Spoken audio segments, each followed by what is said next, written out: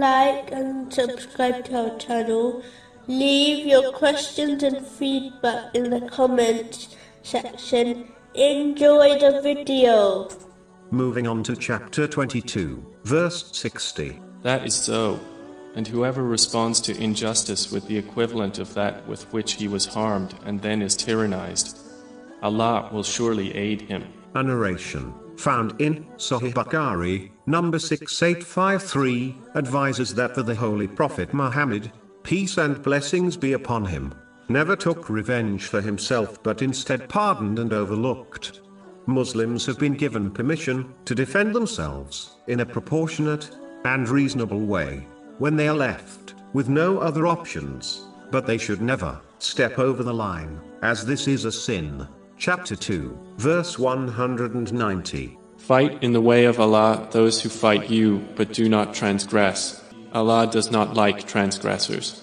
As stepping over the mark is difficult not to do, a Muslim should therefore adhere to patience and overlook and forgive others, as it is not only the tradition of the Holy Prophet Muhammad, peace and blessings be upon him, but also leads to Allah, the Exalted, forgiving their sins. Chapter 24, verse 22. And let them pardon and overlook. Would you not like that Allah should forgive you? Forgiving others is also much more effective in changing the character of others in a positive way, which is the purpose of Islam and a duty on Muslims, as taking revenge only leads to further enmity and anger between the people involved.